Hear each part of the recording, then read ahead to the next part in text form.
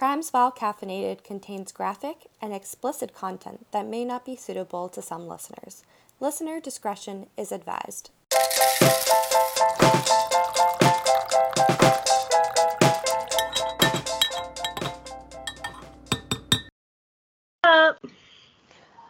Dude, every fucking time, I know you're gonna call me, and I still freak out.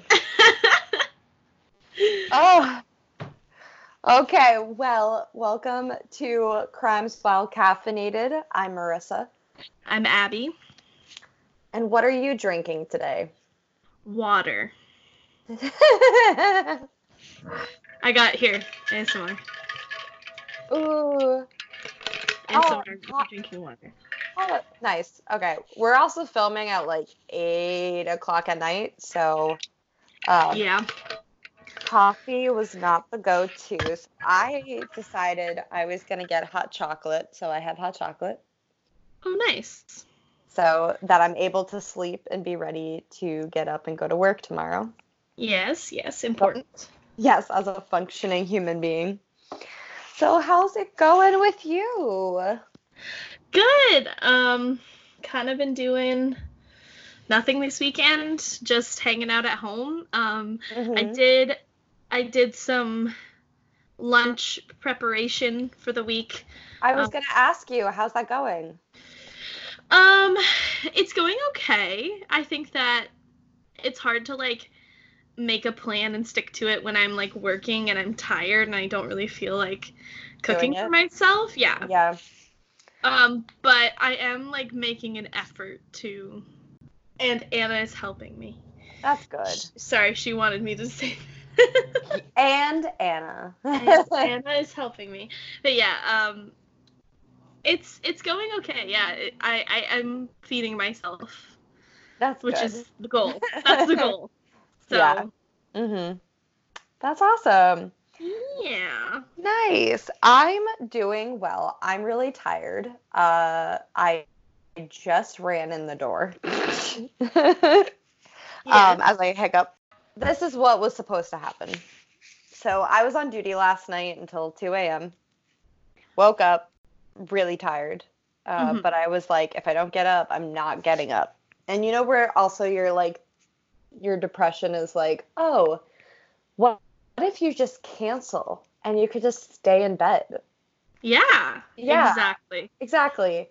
And I was like, nope, not going to do that. I'm going to like go. I'm going to see my friends. And so I texted and I was like to Crystal and Becca, I was like, oh, like when are we doing brunch? Because we had planned on doing brunch together. Well, Becca wasn't feeling well, and she has a trip to Estonia soon, so she doesn't want to be sick for that. So I don't blame her. So she decided to bow out. So Crystal and I were like, we're still going to go. And like, I kept trying to convince myself of like, Marissa, you're going to go. You're going to have fun. You're going to enjoy the fact that you're going, even though you're driving an hour and 30 minutes. It's fine.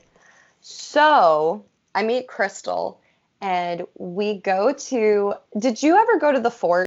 I don't think so. Okay. So you definitely would know if you did. Okay. I just went to go put hot chocolate in my mouth and may have had to spit it back out into the cup. Okay. You good? Yeah, I'm good. Just burnt my fucking tongue. Oh, no. It's okay. So the fort is this place in Springfield. So you walk inside and it's German themed. Okay.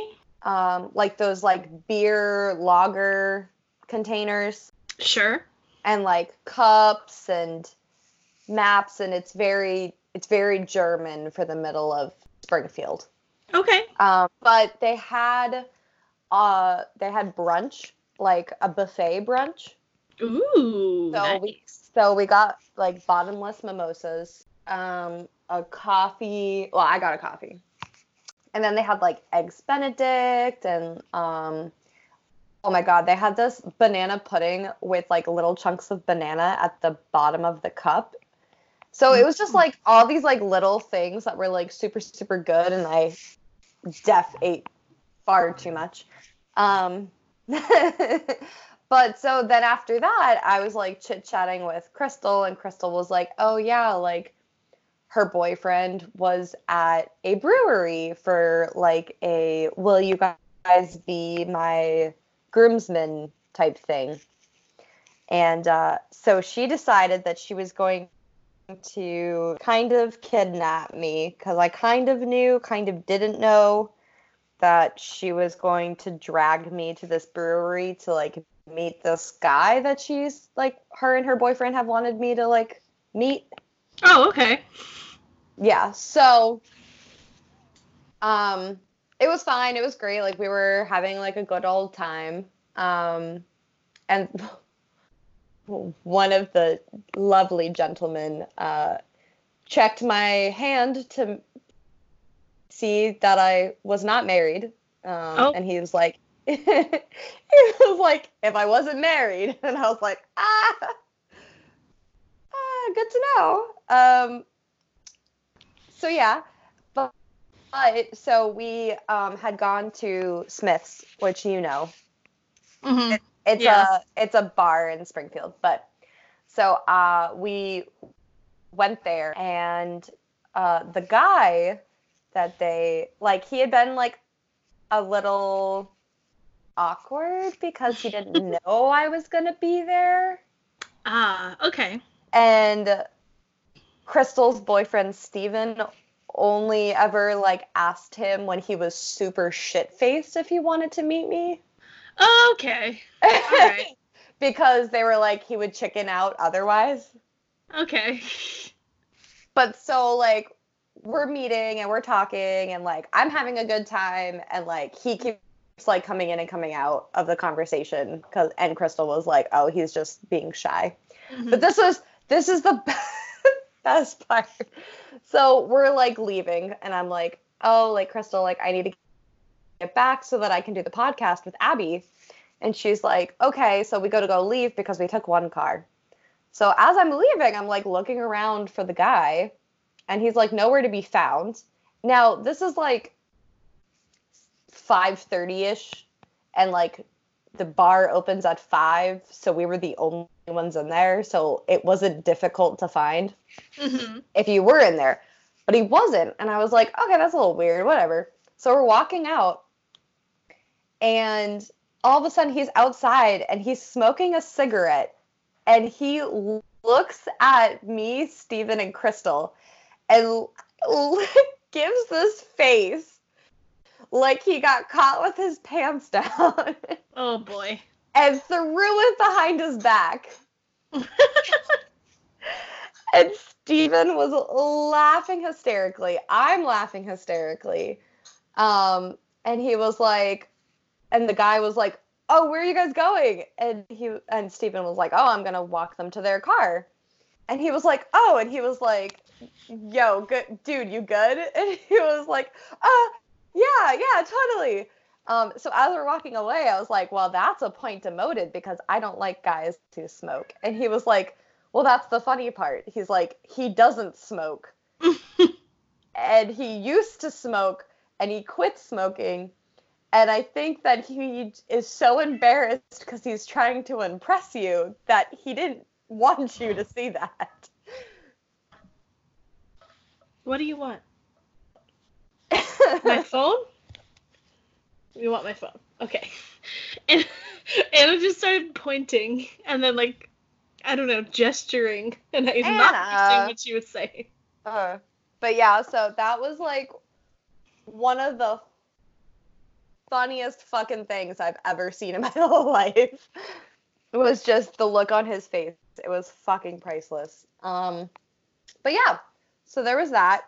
Oh, also, so fun fact, if I don't find a job by June, I'm moving in with Crystal. Oh, wow. Okay. Well, they have an extra bedroom, and Steven was like, yo, you can stay as long as you want. And I was like, okay. All right. Yes.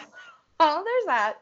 that's how my day went. And Leo is very needy because I've been out of the house all day. So he's probably going to be very, very vocal today. Right, baby? Oh. Yeah. So yeah, do you want to start our stories? Yes. Who's got more of the bummer? Mine is not a bummer. Yours is not a bummer. Okay. Mine is, I guess, probably more of a bummer than yours. Okay. Well, mine's technically a conspiracy theory. Marissa. I'm so happy right now. I think you're really gonna like it. Yes. Okay, so yours is the bummer? Yeah, mine's the bummer. Okay, you can go first. All right. So, this story I found on, I found like little snippets of this documentary in Facebook videos, and so then I looked it up and I watched like the entire docuseries today. Yeah. And it is just a really crazy story that's kind of like all over the place and just bizarre. Yes. Yes. So I have the story of Pazuzu Algarad. Okay. Okay. So the docuseries is called The Devil You Know, and it's on Viceland, and I found the entire thing on YouTube, so that's where I got the majority of my information. I would recommend the documentary, but it does get into like some real graphic stuff and some, so like with caution. Recommend it with caution. Interesting. Okay. I'm ready. Okay. So his name is not really Pazuzu Algarad. He was born as John Lawson on August 12th. I was going to say, I swear to God, if this is... I'm going to cut this. Is he a white guy? Yeah. Of course he fucking is. I was like, only somebody who is trying to be someone that they're not have a name like John Lawson to turn it into that name. Yes. So, well, Pazuzu is the name of the demon in The Exorcist. So that's what his first name is after, and then his middle and last name are supposed to be like Middle Eastern in origin because he kind of had this weird fantasy, or like he would make up stories that his father was from Iraq.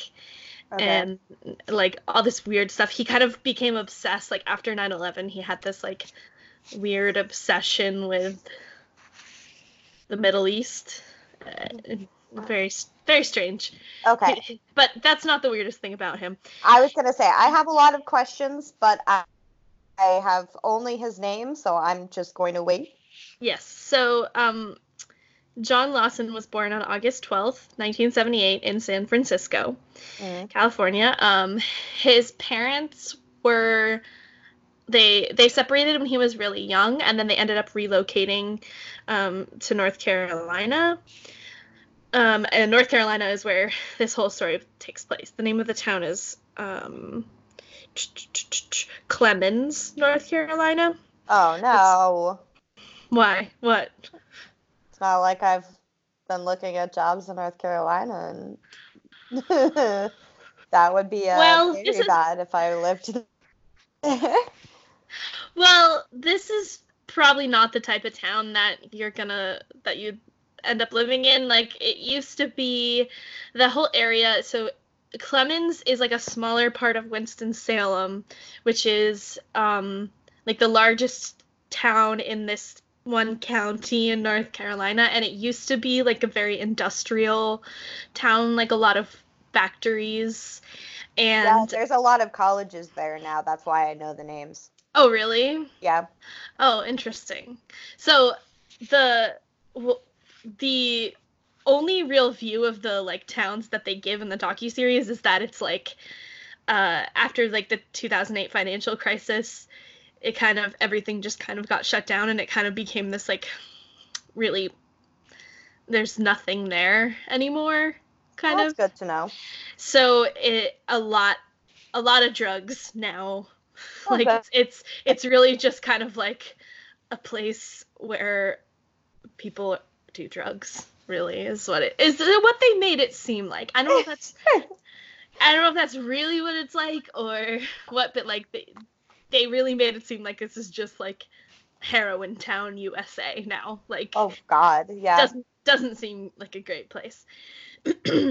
So his parents separate, and he and his mother relocate to Clemens, North Carolina.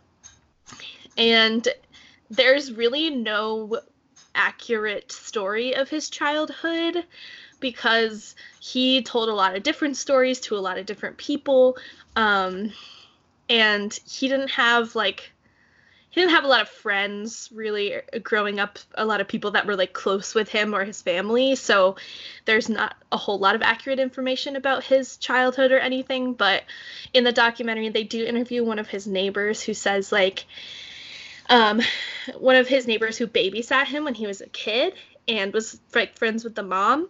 And she just said that he was like kind of just a weird little boy.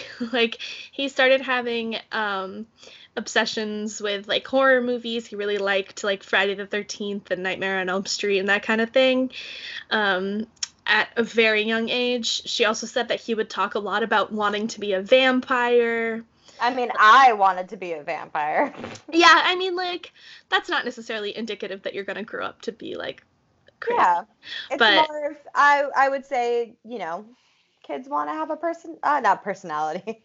Kids want to have an imagination and be something outside of themselves. Yeah, I mean, so basically, like, the accounts of him as a young child is that he was just kind of odd.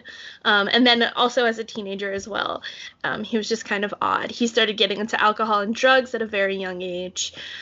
He never finished high school. He ended up dropping out when he was 18 because by the time he was 18, he hadn't, like, he was still academically a freshman. Oh my God. Yeah, he like never finished. He never, yeah.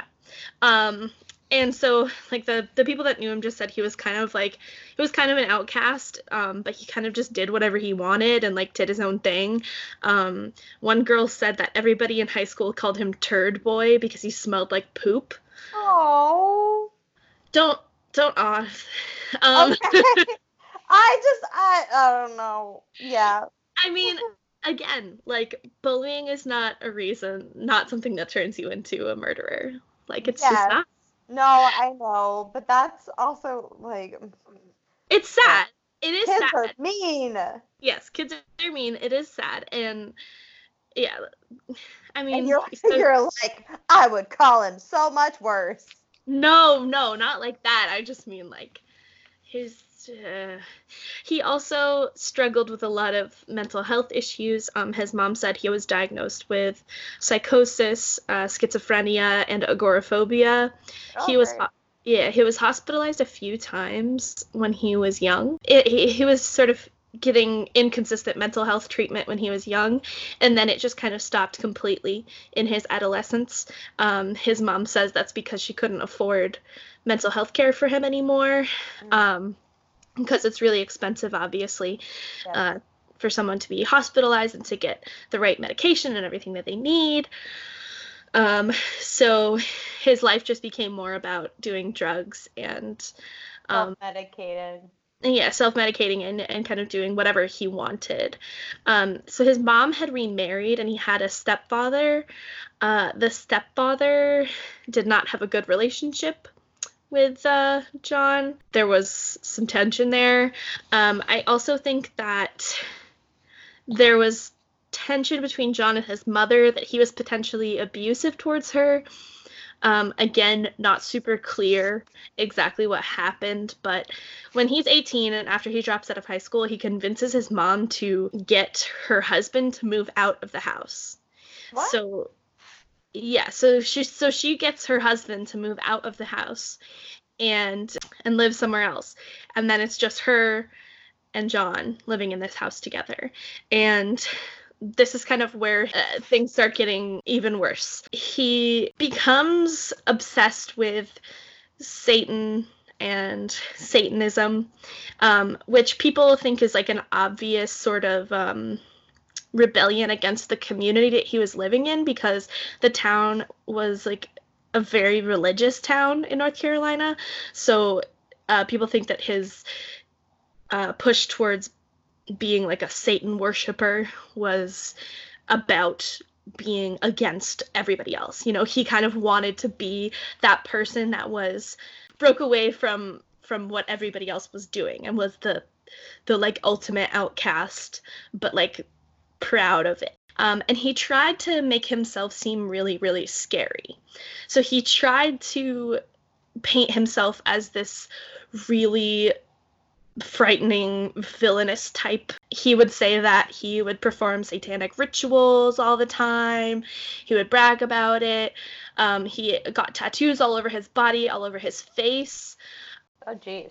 He would claim that he could control the weather, that he could read minds, things like that. And he really just wanted to kind of paint himself as this like boogeyman of the town. Like that's how he really wanted to be perceived. But it doesn't really seem like that's the way he was perceived by most people. People talk about him like, yes, he was really odd, he was really strange, but people didn't really fear him. Yeah. And he wanted to create a following of outcasts within the community. So he ended up befriending a lot of young people in the community who were turning to drugs out of sheer boredom. So a lot of people end up becoming friends with him, and he has a house, so people can go to his house and hang out with him, and there's no rules at his house. Like, in this documentary, they interview a lot of people who were his friends, his, like, not really followers, but, like, people who were in his circle, in his group, and they all talk about, like, his house was, like, a cool place to be because there was no judgment, no rules. You could go over there and do whatever you wanted. You could go over there and get naked and run around. You could people would like take a shit on his floor and he didn't care. And like drug den. Yeah, basically. But his mom is still living there. And his mom, I was to ask. I was like, where's his mom if he kicked out his stepdad? His mom is still living there, and his mom is paying all the bills for the house, so he doesn't have to have a job or anything, and his mom buys him beer and gives him money to buy drugs, so he doesn't have to earn money in any kind of way. And so it's just this place to hang. And people talk about his house like they say it smelled terrible, like it had this horrible odor of like urine and like death, basically, is what they said it smelled like, because they never cleaned, obviously. Well, if they called him Poop Boy in high school, then like... Yeah, but I don't think that's the way that his house was in high school. I think it's when he became an adult and he had more maybe physical power, take control over his mom, that he just took complete control of the house. Oh, yeah, no, but what I'm saying is, like, if he already was doing stuff that he didn't smell like he was being hygienic, then being a full-grown adult and having the power, like... Yeah. So, yes, he wasn't a fan of hygiene. He claimed to only bathe once a year. He thought that, like, filth was power, basically. So he felt that the dirtier he was and the dirtier his home was, the more power he had. And so that was like, he liked it that way. He liked living in filth. He had this whole circle of friends, people who would come over and hang out with him, do drugs with him, whatever. And they said he would constantly try to brag about himself and try to say that he had killed people or he'd hurt people. He kept a lot of weapons in his house. One guy said, like, if you went into his kitchen and opened his dishwasher, it was just full of weapons. Like, he would just keep, like, lots of, like, knives and swords and guns in his home. Also, at the home, he would engage in rituals of, like, cutting himself, cutting other people, drinking each other's blood kind of thing. He would get people to engage in different activities with him that were like sort of satanic rituals. He tried to manipulate people into doing orgies in his house with him. I'm sorry. I was like, if he only showers once a year. He's gross. I want to pull my skin off. Yeah. He's real gross. And like the people who are his friends are like talk about him like it was no big deal. Like one guy talks about like, yeah, we would go over and like cut ourselves and cut each other and drink blood, and you know, we would just have a good time together. Oh my God, they must have so many like diseases. Yeah, I don't want to imagine it. But I mean, most of these people that are being interviewed are either former heroin addicts or current heroin addicts or alcoholics or dealing with other issues. Yeah. So they don't really care, and they just kind of talk about it like, yeah, those were the days. We had fun. You do, you boo-boo. And this is the early 2000s, by the way. Oh yeah, because you said the financial crisis. This is like right around that time, 2008 and beyond.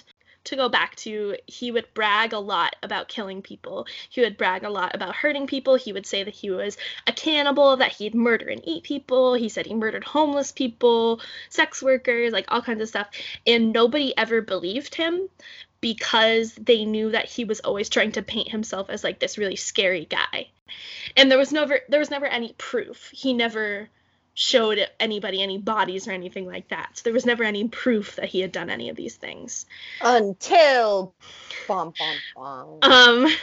now that we have sort of set that scene, let's talk about Joshua Wetzler. His story is kind of very prominently featured in the documentary because it's told from the point of view of his former partner, the mother of his son. He was kind of just this regular guy. Him and his partner, I believe her name is Stacy, moved to North Carolina because they wanted to open a farm and they wanted to like raise horses and rehabilitate horses together. Oh.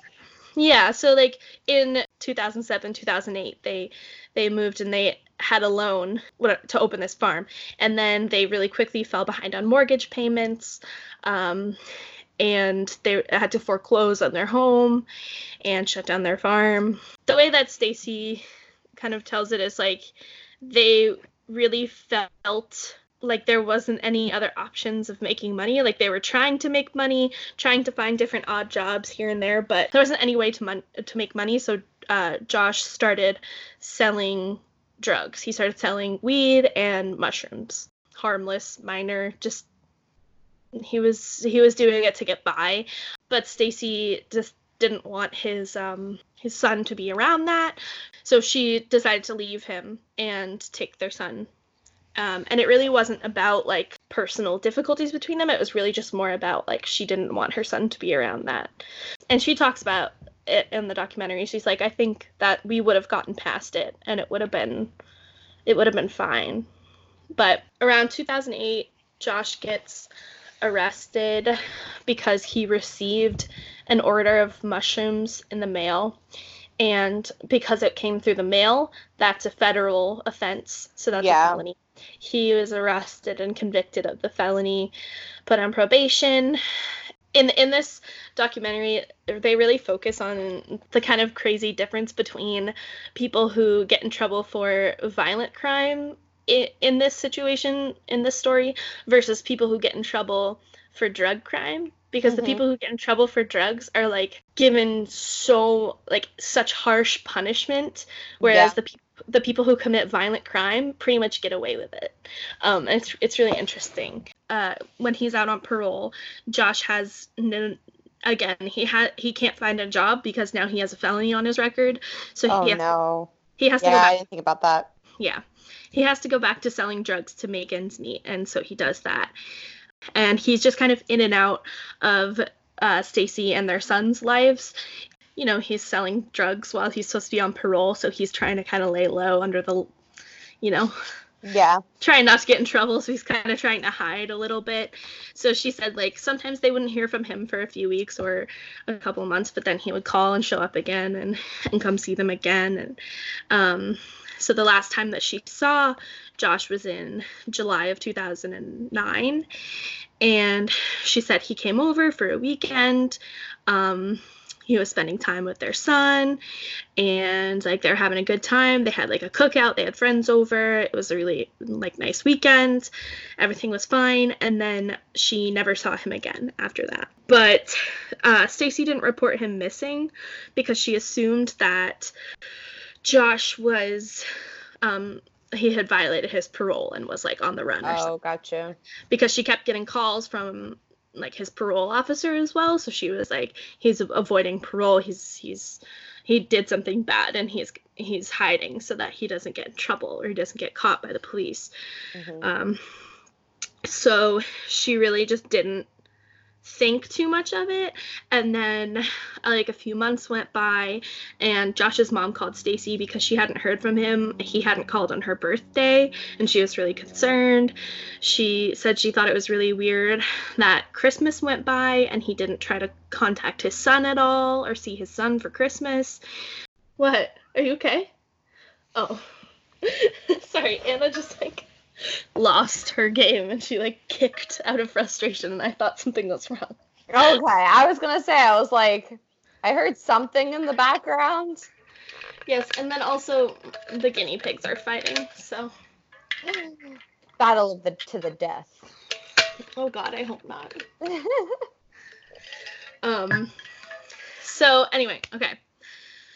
So she doesn't end up reporting him missing until February of 2010. Yeah. So that's 7 months later. And when she does finally report him missing, the police tell her that right after, that in July of 2009, they found Josh's car abandoned with the keys in it in like just a random parking lot, and they never contacted her about it, or really made any. They didn't really care. Why? Because he wasn't reported as a missing person at that time. They just found his car. Okay. And we're like, okay, and his car had been, and they just impounded it, and that was it. So she realizes that something is very, very wrong, and she did not know. She did not know this. She was not aware of this, but Josh had ended up in the social circle with Pazuzu and all his friends. And Josh was actually living with Pazuzu for about a month before he disappeared. Gotcha. So he had sort of been involved in this. And Stacy kind of says, like, I don't really think those were his type of people. Like, it's very strange to me that he would get involved with them, but also he was a really friendly guy, and he wasn't very judgmental. Like, he was a really like open-minded and really friendly kind of person. So I guess he just became friends with these people. Yeah. And, but he himself wasn't like the kind of person who would be like into satanic rituals or well, it doesn't really sound like he was also someone who would like, he was just selling it to sell it for the money. He wasn't like, he wasn't an addict. He wasn't doing the drugs. No, he wasn't an addict or anything like that. He was really just trying to get by and just trying to make money. Because she was saying, like, when he was on parole, because you have to pay for your parole, like, meetings and stuff. Yeah. You have to pay. So she's like, he couldn't afford his parole without selling drugs. He had to sell drugs to afford his parole. So that's just so sad. Yeah, they really get into sort of the cycle of addiction in the documentary, and kind of it's very, very sad. They like really highlight a couple of the people who were in his circle who are still kind of addicts or still really struggling, and kind of highlight their lives, and it's very upsetting. Another person who went missing around the same time that Josh did was a man named Tommy Welch, who was just kind of a normal, regular guy. He also had a family. He also was he was working part-time, and he was just kind of a regular dude. Like, I don't know that he was necessarily in the social circle, but he was like involved with people who were in the social circle with Pazuzu. So let's talk I just can't take you seriously every time you say Pazuzu. Well, in the documentary, they only refer to him as Pazuzu, like all his friends, because that's what he went by with all his friends. So I don't know. That's what I'm going to call him. Okay. So back to the social circle of Pazuzu. So Pazuzu had somehow managed to get not one, but two girlfriends. Ew!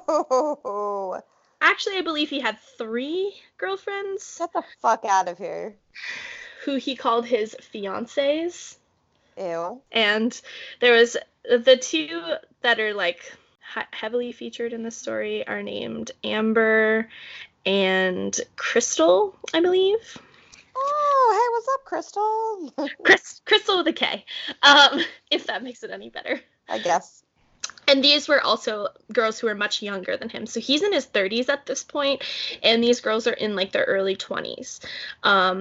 So I believe Amber was 20. When she was arrested, she was, I think, 25. So she had to be like 21 or 20 at the time when the story takes place. So it's pretty... he's definitely like manipulating these younger women into joining his circle and becoming a part of his family or whatever. And they said like he really was kind of like a wannabe Charles Manson. Like he really wanted to... Okay, I was gonna say, I was like, every time you keep saying his like group, I keep wanting you to say cult. Yeah, so he really wanted to create a cult, and he was definitely very much a wannabe Charles Manson type of guy. But they said it, like, the people who were his friends said it really wasn't like a cult. Like, yes, there were people who were like really close with him and like followed him in a way, but it wasn't... He wanted it to be more than it actually was. Yeah, like he tried to make it seem like it was a legitimate cult, and it really wasn't. It was kind of just him and his girlfriends. Rumors start going around in 2010 that Pazuzu had killed Josh, the man who went missing in the summer of 2009. And these rumors are kind of flying because Pazuzu himself is bragging about it. He's telling people, I killed somebody and I kept them in my basement. He started telling this story. Like, one guy said he came over and he was at like Pazuzu's house, and Pazuzu said, oh, I have a guy that I'm keeping in the basement. If anybody tries to get out of the basement and leave, like, don't let them leave. And he said he didn't really take it seriously. He's like, he said stuff like that all the time. And he's like, I didn't hear anything. I didn't see anybody come out of the basement. So I was just like, haha, oh yeah, sure, okay. A couple of weeks later, somebody came over and asked him what the smell, like they said they smelled like rotting flesh in his house, asked him what the smell was. He said there was a dead body in his basement and that he'd used bleach and cat litter to cover up the body to try to get rid of the smell. But it didn't work. As somebody who has a cat, no. Nope. That doesn't work. Nope, didn't work. So he's really just bragging about his conquest, but nobody's taking him seriously. Nobody. Well, he seems like such an attention whore that, like, yeah, of course he's gonna try to. Yeah, and nobody cares. Nobody's taking him seriously. And this one girl, that was one of his fiancées, she was also telling people, I helped get rid of the body. I helped bury him. And they told this whole story about how they shot this guy, dismembered him, and buried him in pieces in the backyard. So eventually this story is getting around to more and more people. It eventually reaches Stacy. Stacy went to the police with this story, and they said, yeah, we've already heard this story. They had already gotten multiple anonymous tips about this story. One girl said that... why aren't you doing shit? One girl said she thought that her father helped bury the body. Like, there was a lot of people coming to the police and saying, like, this probably happened. So the police execute a search warrant in 2010 to go to his home. They bring cadaver dogs. They apparently search the home and the property and find nothing. They said they found no evidence of a crime. So nothing is done about it. 2010. kind of fades away. Pazuzu just basically gets away with murder, and nobody really cares. The police aren't doing anything, and it's super frustrating, obviously, for the families of these men who have gone missing. It's super frustrating for Stacy because she has this story of, like, that her ex-boyfriend was murdered and dismembered and buried in this guy's backyard, and the police are doing absolutely nothing about it. Mm-hmm. And they interview the police in the documentary, and the police kind of say, you know, blah, blah, blah, there's only so much we can do. There's only so much we can go off of. You know, anonymous tips can only give you so much. And yeah, I guess. He ends up getting arrested. Pazuzu and this other guy end up getting arrested in relation to another death. So a 30-year-old man named Joseph Chandler, his body was discovered near a river by police on June 7th, 2010, and this is a year after his mother reported him missing. They eventually figure out that Joseph Chandler met up with Pazuzu and another guy in his group. Like, he didn't meet up with them. He didn't know them, but he was at a gas station, and they came up to him and started talking to him, somehow convinced him to get in their car with him, and they drove him off to this, like, remote location in this like, river. And this man, Joseph Chandler, was legally blind. So, oh, no. Yeah. His mom is interviewed in the documentary, and it's really devastating because they end up convicting Pazuzu as accessory to... And not the person. As accessory to the murder because it was the other guy that actually shot him, but the other guy claimed it was an accident, that the gun just went off and shot him. So the other guy was only convicted of involuntary manslaughter, and Pazuzu was convicted of accessory after the fact. Oh, good. And Pazuzu basically got nothing. He got probation, and he got, like, time served because he had been in jail waiting for his plea or whatever. So he literally got basically a slap on the wrist for killing somebody. Yep.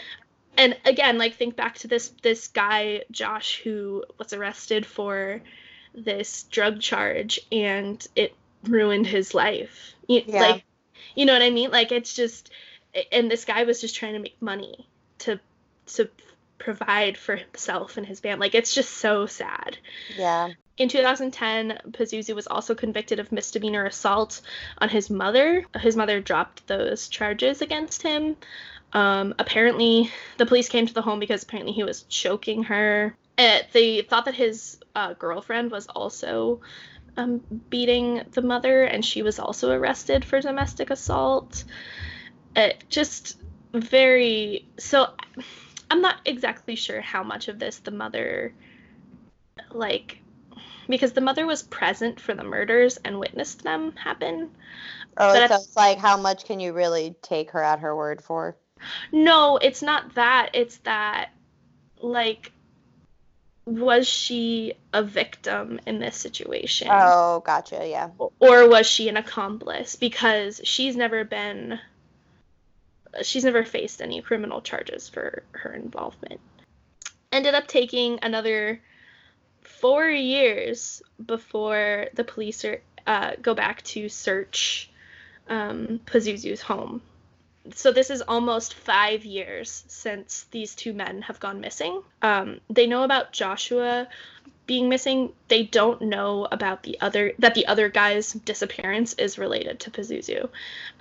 So 2014, they execute another search warrant, go into the home, and they show footage, like body cam footage for people at the scene, and they're going around, and the backyard is literally just shallow graves. Like, it's all of these dug up, like, piles of dirt with tarp, like, all over the backyard. These giant... Oh my God. And it's really obvious of, like, what it is. Yeah. So the police officer who was there on the scene and, like, discovered the bodies, like, or I don't know if he's a police officer or he's a SBI, which I don't know what that means. They call it a GBI for the Georgia Bureau of Investigation, so I didn't know if it had to do with the state, but if it's the Carolinas, that doesn't make much sense. Yeah, I don't know. I'll give it a Google right now. Hang on. Let me give it a Goog. Let me give it a quick Goog.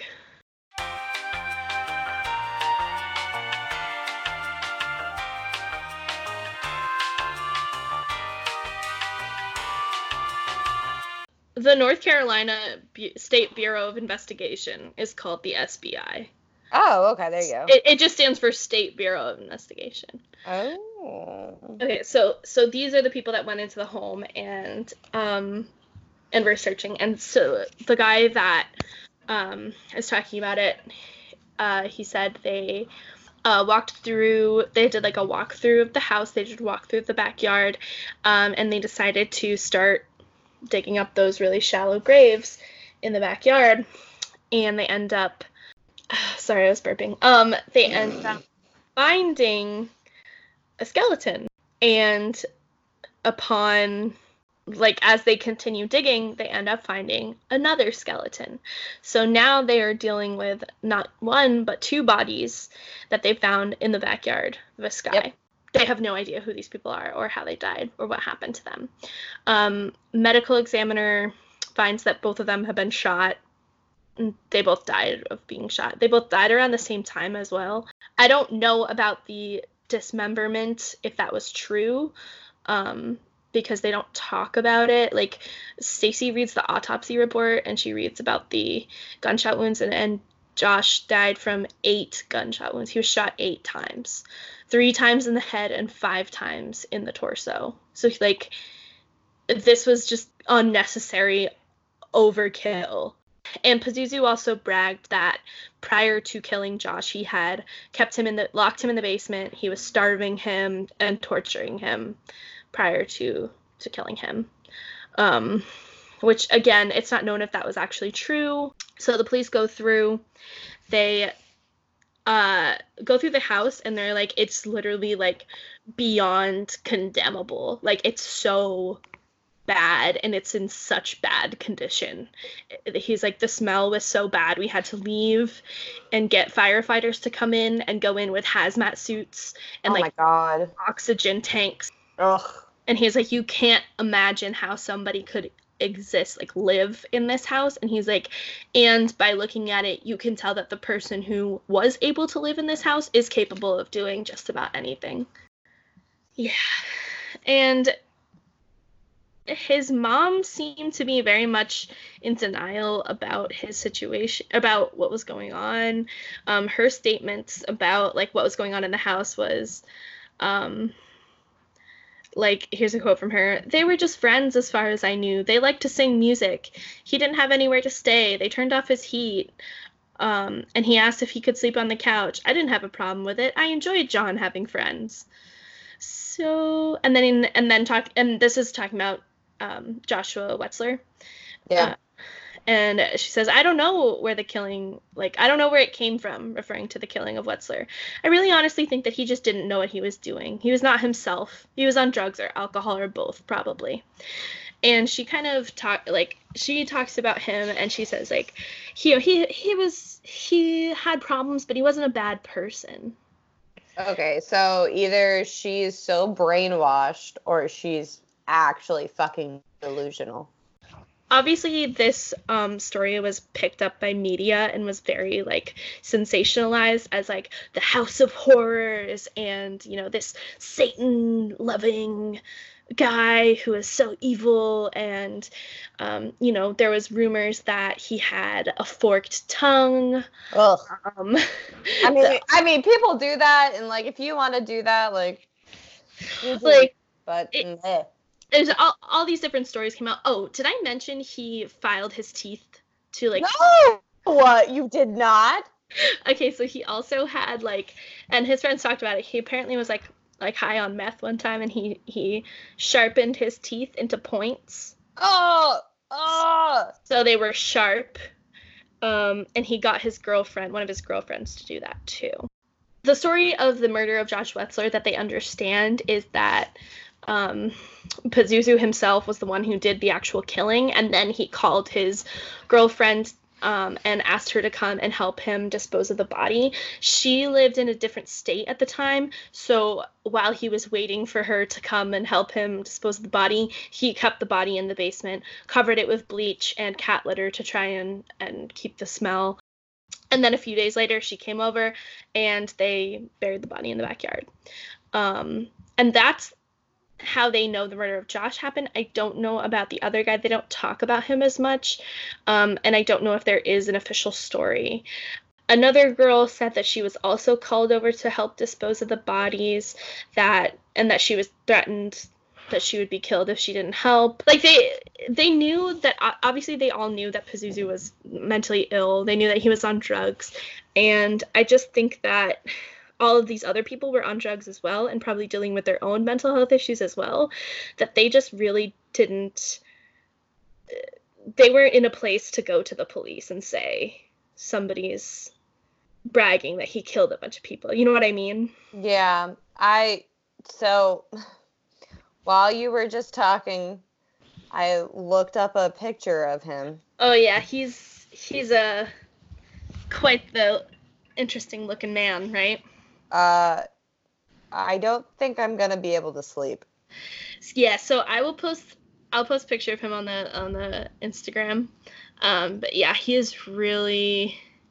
just the type of tattoos on his face.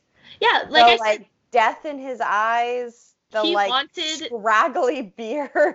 He wanted to look scary. He wanted people to be afraid of him. You know, he wanted to look scary. That's why he got all those tattoos all over himself. Mission accomplished. On one of his forearms, I'm gesturing like you can see. On one of his forearms, he had in all like big capital letters just the word Satan. Just across his forearm. Like, it's just bizarre guy. And he was evaluated in 2010. He was given a psychological evaluation in regards to the murder of the Chandler man. Yes. Joseph Chandler. And he was deemed competent to stand trial for that. However, he clearly has some schizophrenic traits. He has some psychotic traits. He clearly has some really significant like psychological issues, but still deemed him competent to stand trial, which is interesting. So as we know, the process of going through like a whole trial takes years and years after you're arrested and charged with something. So after he was arrested and charged with these two murders, him and one of the girlfriends they were arrested and charged with the two murders. And then eventually the other girlfriend was also arrested and charged with accessory, I think. But while they were awaiting trial, Pazuzu died in jail. So there was unconfirmed reports that he was in jail, he had been attempting suicide by biting through his own arm, because as you remember, he has pointed, sharp teeth. So he was trying to bite through his own arm in an attempt to bleed out.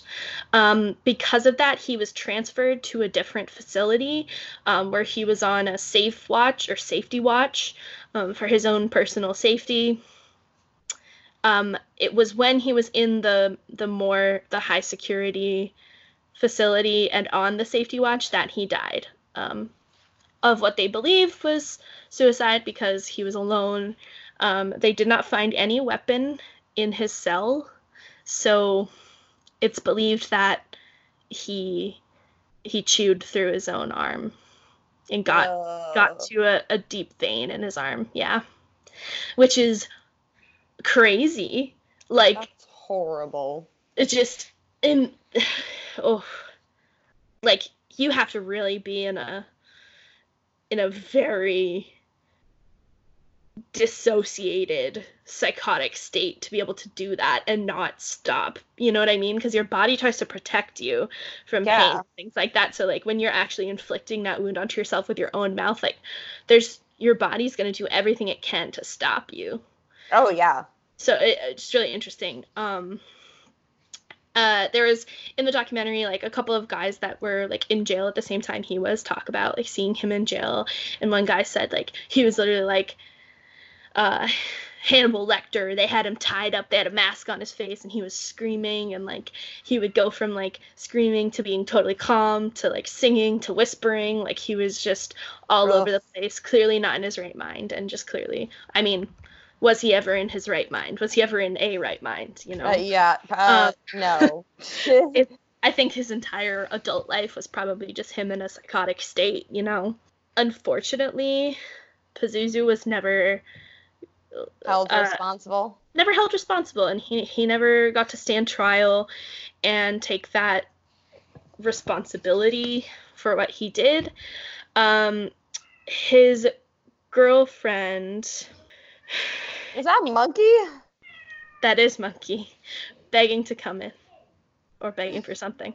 So his girlfriend, Amber Birch, who was 24 at the time of the arrest in 2014. So at the time of the actual murder, she was, 19? Mm-hmm. She was charged with first-degree murder, I believe. Or was she charged with accessory? Another of his girlfriends, Crystal Matlock, was charged with accessory after the fact to first-degree murder. Crystal Matlock and Amber Birch are still in jail to this day, obviously. Amber Birch was given, I believe, 30 years or something like 30 years. She's eligible for parole in 1945. Oh, okay. I almost just said 1945. In 2045, she will be eligible for parole. I mean, that's just the point that we're at now because of the 2020s, you know? Oh, God. All right. In 2045, she'll be eligible for parole. So she might have been charged with... Let me see if I can find her exact charges.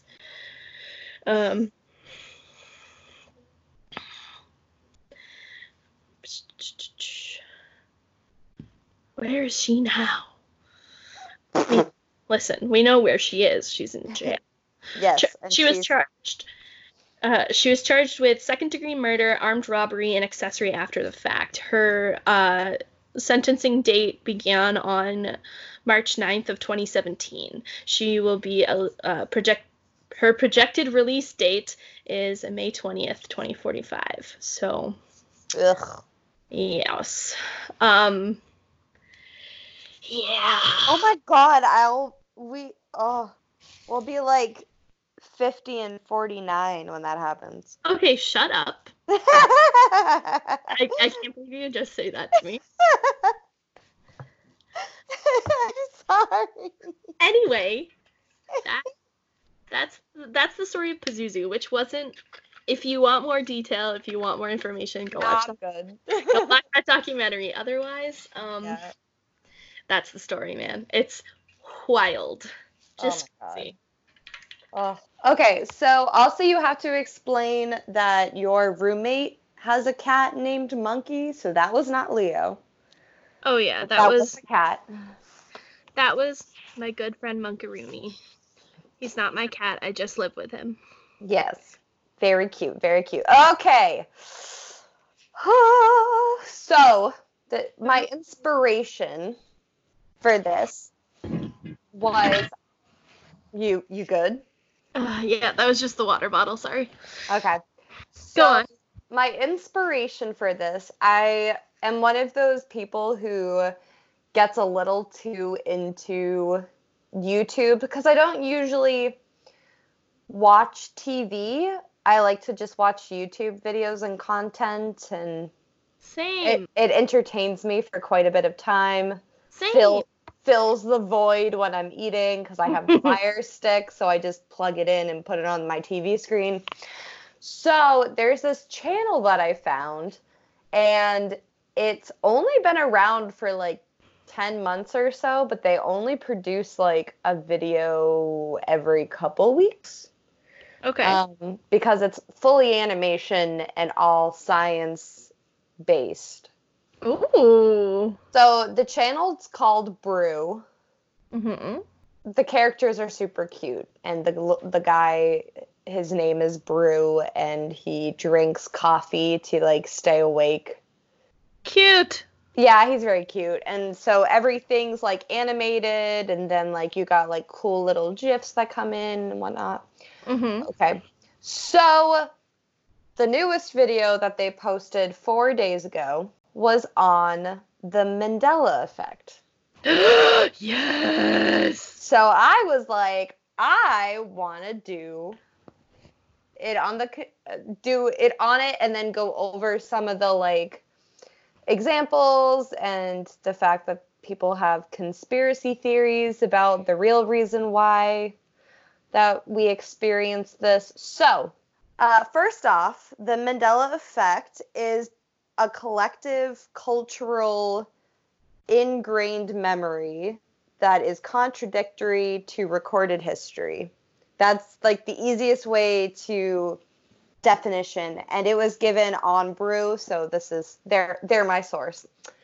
Um, so pretty much it's something that everyone believes to be true, but isn't true. So one of the reason why it's called the Mandela effect is that many people that they had once thought that Nelson Mandela died in the 80s and not 2013. Yes, died while he was in prison, right? Yes. So the people have these like I swear this is an ingrained memory. There's no way that you're telling me that this is a lie. Yada yada yada. Mm-hmm. So, Fiona Brumey, she's a paranormal consultant. She had been at the 2010 Dragon Con and started to like talk to groups of people and see that like who had this off memory. Mm-hmm. Or off memories in general. So she was one of the first people to coin the phrase the Mandela effect. Oh. Yes. Good for her. Yes. Though the phenomenon existed prior, she came up with the phrase. Yep. Okay, so some of the examples of theories for this is that people believe that we're getting glimpses of an alternate reality. Mm-hmm. Someone had come up with a theory that we've stared at the TV for so long, like that we jump into an alternative timeline and might have seen Nelson Mandela die or something. Okay. It was a little strange. So they were like, oh, well, some people say that. Some people also believe that the government has a machine that can create black holes that create alternative realities. Okay. Then some people like to be like, oh, well, this is the truth of the fact that somebody has the ability of time travel because they're changing things. Yeah. To like screw with people. When it really comes down to it, it's more of the fact that a group of people have a wrong memory that they've reassessed so many times or has been ingrained in their brain a certain way that they just accept that as reality. And then when they have this, oh, that's not true, your brain's like completely blown and you're like, what the fuck? I swear that this was not that. So I wanted to like talk about it and then talk about majority of the examples of the Mandela effect at work. So some of the very, very common ones. Can we just like start with Berenstein Bears because I'm still angry about it. Yeah, so actually that's the first one I was gonna start off with. Okay, excellent, perfect, because I'm still angry about it. Yes, so if you guys don't know, there's like the famous like book series, like when we were kids, and I think our parents were kids. It's a bear family, and they do go on adventures. And there was like a cartoon show for a little bit too. And this is the confusing part because many of us know it as the Berenstain Bears, which is spelled Berenstein, but it's actually Berenstain Bears. No, Berenstain. Stain, okay, but it's A instead of the E. Listen, I'm furious about it. Like, every time I think about it, it makes me so mad because the fucking... Okay, I remember very clearly reading those books as a child. Yep. I also watched, there was a TV show of it. That's what I was saying. Yeah, there was a TV show. And I watched the TV show of it, and I remember, like, the little intro song, like, Berenstain Bears. Like, I remember that. And so clearly. Like, Yeah. I don't remember them saying it Berenstain. Actually, I'm gonna look up right now. I'm gonna look up So in Brew, they actually play the clip, and they do say Stain. No. Yeah. They say Berenstain Bears? Yeah. I'm gonna play it right now. The Berenstain Bears. No! She does say stain, but it's like her southern accent that... Is it Dolly Parton who sings that? It fucking sounds like Dolly Parton. Also, comments are turned off for this video. They're sick of people commenting. No! Oh my god. Not Berenstain! They do. Okay, so that's a major one. Another one that and the examples I'm getting them off of, which I don't know if it's a great resource, yeah, is BuzzFeed. Sure, whatever. Okay, but I for the longest time thought Oscar Mayer was Meyer, and it's Mayer. Yeah, so I think some of these I'm like, I really don't remember. Like, I remember do you remember the song? Yeah, exactly. And that's what it says. It's like a lot of people recall the jingle from the commercial, insisting the lyrics are, my baloney has a first name, it's O-S-C-A-R. My baloney has a second name, it's M-A-Y-E-R. Still, somehow, it's actually Mayer, though many people believe that that's the real baloney here. Ha, get it. Yeah, so I remember, like, I can't remember if I, like, remember the jingle as being, my baloney has a second name, it's M-E-Y-E-R or M-A-Y-E-R. When I say it out loud, M-A-Y-E-R sounds correct. So I don't know. Yeah. Like, I don't know if this is one that I am a part of. Yeah, okay. I'm not a part of this alternate universe. Okay, keep going. Okay, so Sex in the City versus Sex and the City? I always knew it was Sex and the City. Okay, but I thought it was Sex in the City. And remember how I was talking about that show called The Circle last time? Mm-hmm. So they had done a trivia game as a part of one of the challenges, and they had the question of, like, emojis doing, like, sex and the city, and the guy said sex in the city. So I know that I'm not the only one. No, you're not the only one. That is definitely something that people believed. Mm-hmm. I, again, am not one of those people. That's fine. I am not a part of that parallel universe. I mean, I didn't really care because, like, I don't like Sex and the City, but yeah. Okay, shut up. Anyways. Cassidy is going to listen to this and be very offended. I'm so sorry, Cassidy. Please don't cancel me. No, she's not going to cancel you. I named the last episode for you. I'm just joking. She's a big fan of Sex and the City, though. She was she was a big fan back in the day. Was she a Miranda? Ew, no, she's a Carrie. Oh, okay. Obviously. I don't know. I'm sorry. She's a Carrie. I'm kind of... Actually, I don't know who I would be. Somewhere between a Miranda and a Charlotte, I think. Is Charlotte the blonde? No, Samantha's the blonde.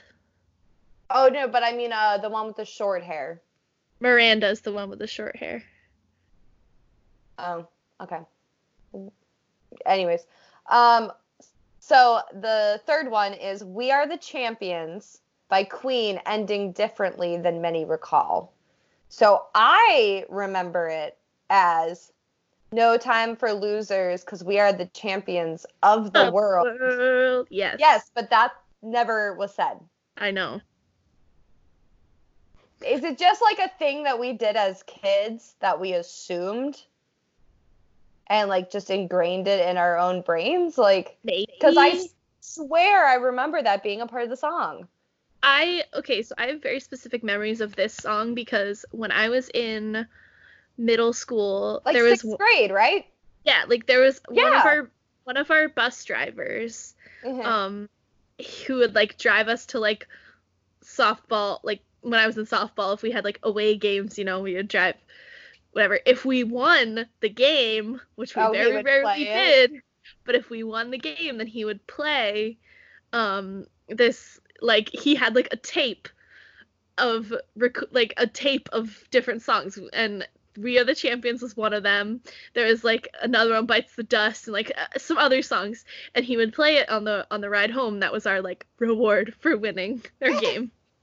So I love remember that. like belting out "We Are the Champions," and I remember being like, "Of the world." Like I remember that. I Yeah, have exactly. clear, distinct memories of that. But Yeah. again, Okay, another one is that the Monopoly Man does not have a monocle. yeah, I was never really a Monopoly player, but again, I feel like because of the top hat, you automatically assume there's a A monocle. monocle? Yeah, I guess that's true. The other one was that Pikachu, his tail, the tip, is not black. Yeah. Again, You're I think like not surprised. no, I think I know that one. But I think Pichu, the one that evolves into Pikachu, has a Mhm. black point at the end of its tail. I have no idea. You're And that's talking to a girl why. who does not know. Psh. Okay, this one blew my mind, and I never realized this. Uh-oh. Curious George never had a tail. No, he didn't. I'm taking a screenshot and I'm sending you the picture. But it blew my fucking mind because I was like, oh Yeah. my god, it's weird. Why doesn't he have a fucking tail? Also, I would like to state that yes, Pichu has an all black tail, which is probably why people remember Pikachu having black in his tail, but he does not because he's the evolved Pichu. Anyway, I'm a fucking nerd, and I'm so sad that I know that. Like, it bothers me now that he doesn't have a fucking tail. That Curious George doesn't have a tail. Yeah, I don't remember him having a tail, though. That isn't one that... Well, I just sent it to you, so look at the picture. It's very uncomfortable. Right? Doesn't it make you uncomfortable? Yeah, like he should have a tail. Like the one of him with the tail looks correct, and the one of him without the tail looks bizarre. Okay, another one. How do you spell Chick-fil-A? Okay, this one is... I never grew up near I didn't know what Chick-fil-A was until I was like an adult. Yeah, so. That's fair. Okay, but it's Chick, like everybody thinks Chick, yeah, but a lot of people think it's just C or just K. Yes. It's strange. Okay. Okay, so this one is a famous one. So Darth Vader never says, "Luke, I am your father." No, he says I am your father. I am your father. Yeah, he says I am your father. He just doesn't say Luke before that. Yeah, but a lot of people remember it as being Luke, I am your father. Yeah. Okay. C-3PO isn't all gold. He has a silver leg. Oh. Yeah. But interesting. I have never realized that one. Okay. Yeah. We'll have to rewatch it. Sure. Mr. Rogers' theme song opening line is different than people remember. It's a beautiful day in the neighborhood, a beautiful day in the neighborhood. Okay, so it says that the beginning line is it says he sings a little jingle that many people remember beginning with the line, "It's a beautiful day in the neighborhood." That's not what it is, though. Instead, he clearly states, "It's a beautiful day in this neighborhood." Oh, no, that's incorrect. Okay, so there's a video attached. Oh, Play it. and it's no longer available. Oh. Okay, but we'll have to listen to that a different time then. Another theory is that people think that Mona Lisa is smiling now, but she used to be emotionless. Oh, okay. So she's just grown a smile. Yeah. Wait. Okay, I would like to point out the Tom Hanks movie about Mr. Rogers is called A Beautiful Day in the Neighborhood. I'm just, like I said, I'm getting this from BuzzFeed. Don't come for me. I found the thing. Hang on. Oh, after this ad. At your fingertips. Hang on. At your fingertips. Yeah. That puts drivers and riders through to the... Sorry. Okay. You're good. I can't skip this ad, so fuck you, Uber. You support Donald Trump. Okay.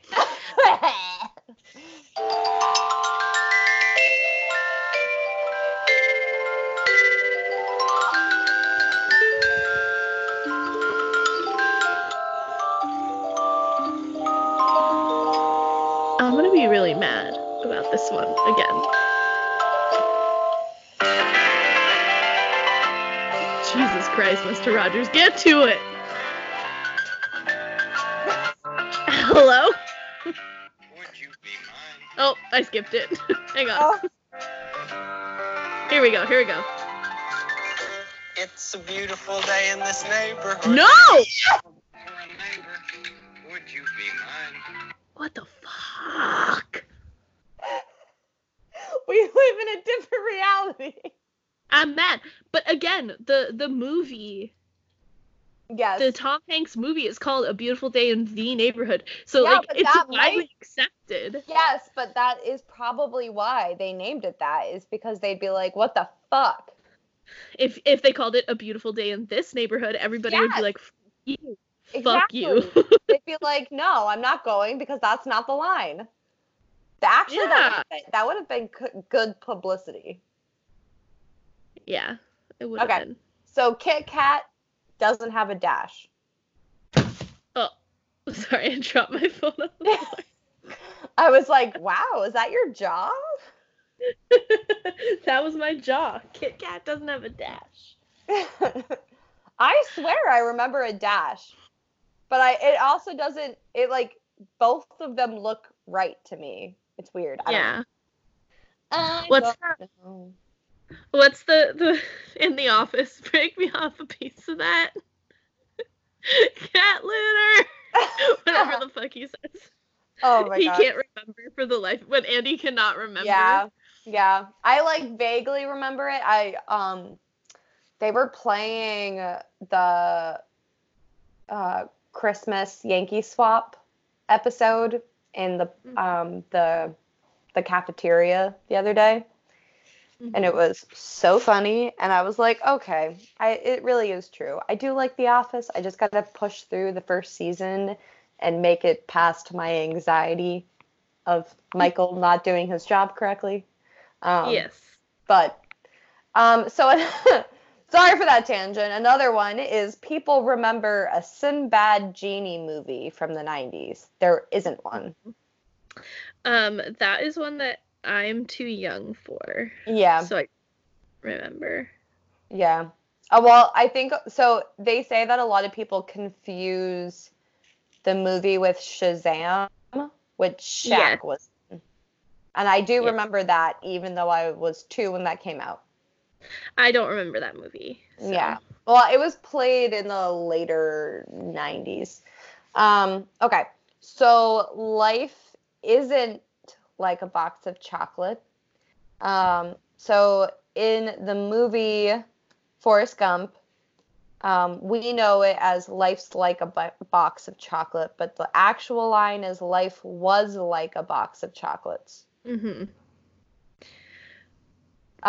The next one is Hannibal Lecter never said hello, Clarice. Hello, Clarice. Yes, except for he never said it. The only problem is that never happened. When Clarice first meets Hannibal Lecter, he simply says, "Good morning." That's it. How is a film's most well-known line non-existent? No one knows, and it's eating away at people.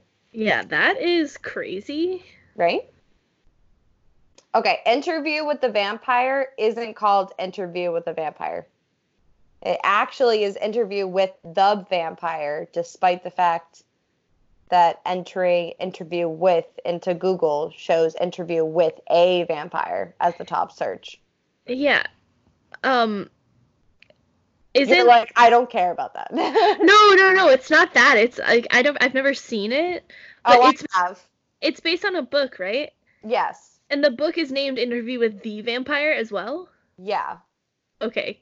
Yeah, I definitely think of the book as being named Interview with a Vampire, so. No, the Vampire, yeah. Weird. It's a very weird. It was a part of my senior year vampire English course. Okay. Do you remember me taking that? Yes. I was in it with Becca, and yeah, it was someone's final project was that we had to relive the Bella and Edward wedding. Fuck yes, you did. And it was slideshow form. Oh, incredible. Incredible. I just remember keep looking at Becca and being like, are we, is this reality? So the other one is the fact that the queen in Snow White never said mirror, mirror on the wall. She says magic mirror on the wall. Oh, that's a weird one too. Yep. Oh. But but if you do find the video, she does say magic mirror on the wall. Yeah. But everyone remembers it as mirror, mirror on the wall because it's referenced in Shrek. It's referenced in the Snoop Dogg song. It's strange. Oh, great. That's so funny when it's referenced in other stuff, forms of media. But see, I think that's the point, is that they're like, you're referencing something incorrectly, and thus you're continuing the false fact. Yeah, but then why did you remember it as that in the first place? I don't know. Maybe they were like, oh, this sounds better. Like when they were doing like Shrek or something like that, and people were like, oh. And then everyone remembers it. It sounds better because it sounds right. It sounds correct. It sounds like that's what it's supposed to be. I don't know. So universes, man. So the peanut butter brand Jiffy never existed. It's always just been Jif. I know this one. I feel like people just confuse it with Skippy. Yes. You know what? You're right. Because you're absolutely right. Because I remember Jiffy, but you're right. It's the fact that I've combined the two. Yeah, you've combined Jif and Skippy. Mm-hmm. Fruit Loops. It's F-R-O-O-T, right? Yes, it's not fruit. Yeah. It's F-R-O-O-T. You know why? Because they're not made with actual fruit. I wonder why. Yeah, they say some say it was originally Fruit Loops, then changed it to Fruit Loops with F-R-O-O-T, while others believe it went from Fruit Loops to Fruit Loops. I don't want to keep spelling it, sorry. You get what I'm saying, guys. Many people claim the change happened during their childhood, while others say that they just noticed it in recent months. Whatever you believe, if you Google the cereal or find a box in real life, you'll see Fruit Loops being F-R-O-O-T. Yep. and then that's kind of the end of it, and it says, if you like having your mind blown, you should also watch this video. But yeah, so those are some of the most popular ones. There was some other ones where people believed that the Lindbergh baby was a cold case, but it's not a cold case. Oh. Did you not know that? I don't think so. Yeah, they ended up holding someone responsible for it. Yeah, but did they, like... They never actually found the... They found the body. Oh, okay. Yeah, I guess that will have to be another episode. But yes, the body was found and someone was sent to jail for it. But do they believe, like, that wasn't actually the guy? It's a bit complicated. Okay. But we have to do that will have to be a story for a different day. Wait, there's another one that I just, like, I had to look up because I was thinking, when you finished, I was thinking there was another one that I couldn't remember. And it's the Looney Tunes.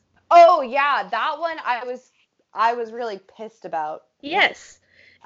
It's tunes like Tunes and instead of Toons. Yes, but I remember it as the OOS because that makes sense. Me too. With cartoons instead of tunes like music. Yeah. Yeah. That was isn't that on the dental floss? Or not mental floss. I think that's on the mental floss website. The dental floss website. Sorry, you know. I know what you mean. No, I'm on goodhousekeeping.com. Oh, that's what it was. It was a weird one. Yeah, it is a weird one. Skechers Oh doesn't have a T in it. Yeah. I know that one. I was like, what the fuck? Yo. Okay, so I just pulled up the mentalfloss.com one, and they have unrelated technically from the Mandela effect. They have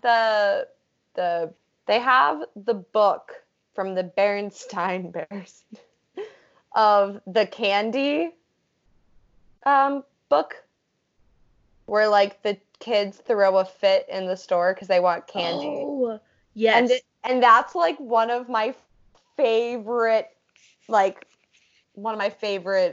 books from them. I remember that my one. memories are just coming back to me right now because I also was like, why would they do that? Okay, wait. I'm still looking at this article now, and Fruit of the Loom. Yeah. The logo doesn't have a cornucopia behind the fruit. No, I honestly never remember. I think that I associated fruit falling out of one from Thanksgiving. And then my brain just put those two together. But I don't remember because I remember the Fruit of the Loom commercials where the guys were dressed up as the fruit. Okay. So I know that it was never in there. The Flintstones has 2 T's? Yeah. Mm-hmm. What the fuck? I'm mad. Yeah. So, you know, it's just interesting that, like, your brain either, one, is just, like, combining things and storing them differently in your brains. Yeah. Or we really are. Like, Febreze, the fact that Febreze only has one E instead of 2 E's fucking pissed me off. But his name is just Smokey Bear instead of Smokey the Bear. Yeah, but it makes sense to say Smokey the Bear instead of Smokey Bear. It does, yeah. Just sounds better. There are people who believe that there are 51 and 52 states in the United States. So, I remember... Oh, no. No. So, I remember people being like, technically there's 51 states because but... Oh, well, you mean territories? Yeah, because we had, like, territories. Yeah, but they're not called. They don't count. Yeah. Or because of Washington, D.C. Oh my God. Well, Like I remember in elementary school somebody being like, Washington D.C. is technically considered its own state. technically, it's they call it DC because it's the District of Columbia, Yeah. so that Yep. it wouldn't be a biased place. But okay. They also have. Did you see the Tank Man? Yes. So a lot of people remember the Tank Man being run over and killed, while other people remember the Tank Man getting out of the way in Tiananmen Square. So I remember him getting out of the way, but I remember growing up with my grandparents and parents telling me that he was run over and killed. I don't remember that at all, so Mm. I have no. Yeah, some of them are like interesting because these aren't things that like I don't know when Mother Teresa was made a saint, Yeah, but I would never know that. Yeah. But it says it happened in 2016, but that seems too recent for me. But I'm not religious, so I don't really know. Yeah, I don't know either. But no, people think it was done while she was still alive, but it happened after she was dead. Gotcha. After she died. That's the they the can't. point. But yeah, you can't be named a saint when the person's still alive, I thought. I have no idea. Thank you for talking about that one. Yes, of course.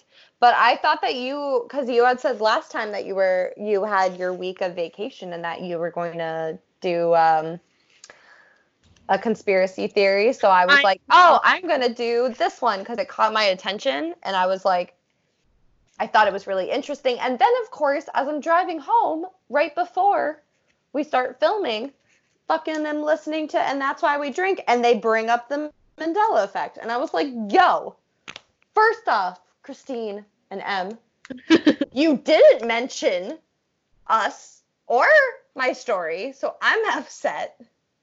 But also, don't you dare steal my topic. I know that you didn't actually steal my topic, but still. I'm a little butthurt, okay?